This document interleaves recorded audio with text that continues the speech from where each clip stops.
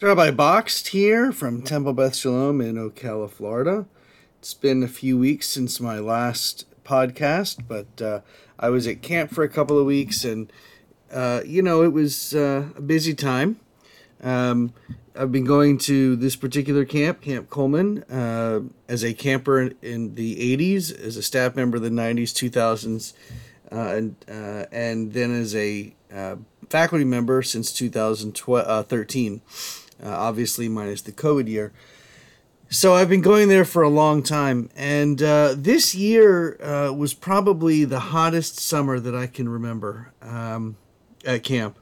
But not only that, it was the driest summer. I mean, I was up there for 14, 13 days, and it didn't rain. Well, it kind of rained a little bit one day, but it was hot and dry and dusty for the almost the entire time I was there. And my understanding is it rained very little at camp this summer. And in Ocala, Florida, we also, I believe we've had less rain this year than we've had in years past. It's been very hot and dry and dusty.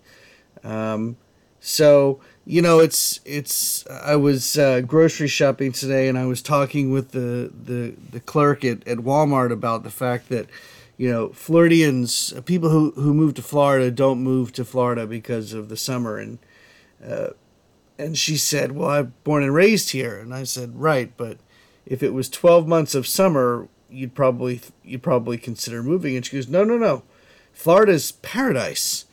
And there were so many different directions I could have taken that comment, but I decided to stay away from hot topics and just talk about the fact that, I'm from Columbia, South Carolina. My wife's from Houston, Texas, and at least, it's not as hot here as it has been in Houston, which has been experiencing probably one of the worst heat waves or years in their history.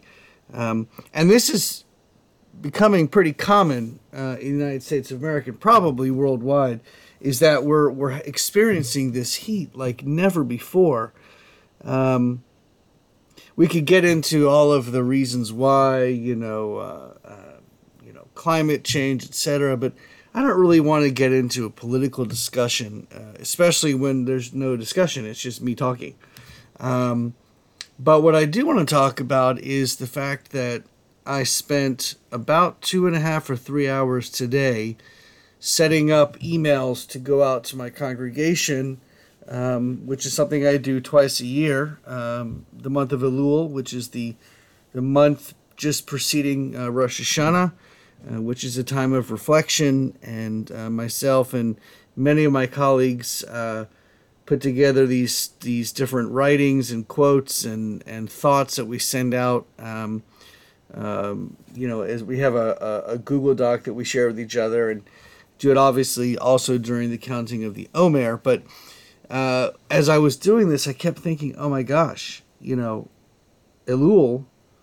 the 30 days preceding Erev Rosh Hashanah, begins on August 18th, which is in 10 days. And, while I don't feel behind, because I did, I try to accomplish a lot of what I need to accomplish before I go to camp, but I definitely have a lot of work to prep to get ready for Rosh Hashanah, and then of course Yom Kippur, and then of course there's Sukkot and Simchat Torah, and there's consecration for the religious school next week, and this is a very, very, very busy time of year, and it's, in one respect, it's nerve-wracking because it's a lot of work, but then also it's holy work. It's work that I enjoy doing, and I'd rather be extremely busy doing stuff I love as opposed to doing nothing and bored out of my mind. Which brings me back to my time at camp this summer. So camp was very wise and contacted the Institute for Southern Jewish Life and had a curriculum created for their Jewish educational program, which is really an immensely important part of the Camp Coleman experience. I mean, I remember when I was a camper, the Judaic part of it. It's not just a summer camp; it's a summer camp for Jewish kids where there's Jewish values and Jewish learning and Jewish educational opportunities, informal and formal. And it was. I probably worked harder this summer at camp than I've ever worked before. And yes, I was exhausted almost every day, but it was such great work, and I got to spend a lot of time actually working with and teaching with colleagues and friends, which was tremendous. Because in the past, it's you go teach here, you go teach there, but now the way the curriculum is set up is that we all teach together, and it's really advantageous. And so I can't say enough about this particular the educational opportunities and experiences at Camp Coleman. And of course, I was there during Color War, which meant I spent a lot of time working with the kids. And at 47 years old, I certainly can't do what I used to do when I was a counselor. Go to bed at 1 o'clock or 2 o'clock every night, get up at 7 o'clock in the morning, and then do it all over again. I can't do that like I used to. But you know what? It's great fun. And it's an amazing opportunity to be with what is really the future. And I know that's cliche, but it's true. And I just look at my own 3 kids. My oldest was a counselor in training, so she was at camp for 8+ weeks. My middle child was a 4-weeker for the first time, and my youngest was a 4-night camper. But then he came back up when we were there for 2 weeks. So, to be able to see Camp Coleman through the eyes of my kids, it's tremendous. It's kind of like people ask me sometimes on a different subject, how do you experience Israel differently because you've been so many times? And I say, you know what? When I take people to Israel, it's intentional.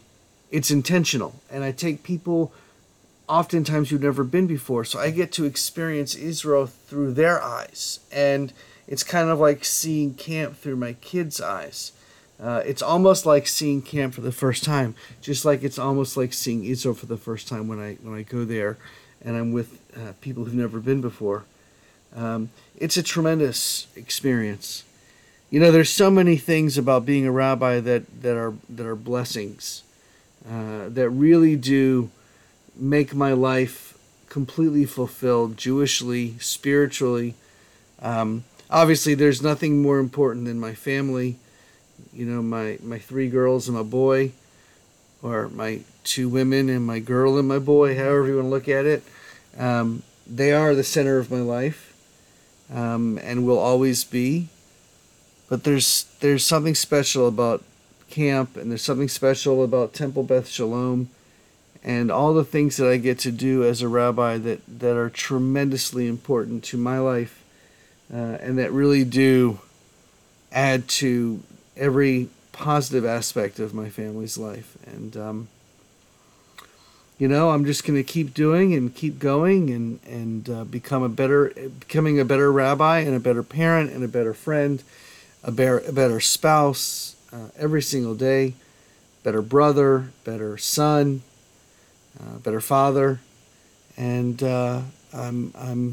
my life is a blessing. So as we come up to the month of Elul quickly, and we begin to sort of reflect on what's important and how we've learned and what we can do differently in the next year, I hope we can do so with open eyes, open hearts, and I hope that we can do this together. I look forward to what comes next. In the days ahead, in the months ahead, the years ahead. So much more to do here in Ocala and in Florida. And it's good. So an early Shabbat Shalom.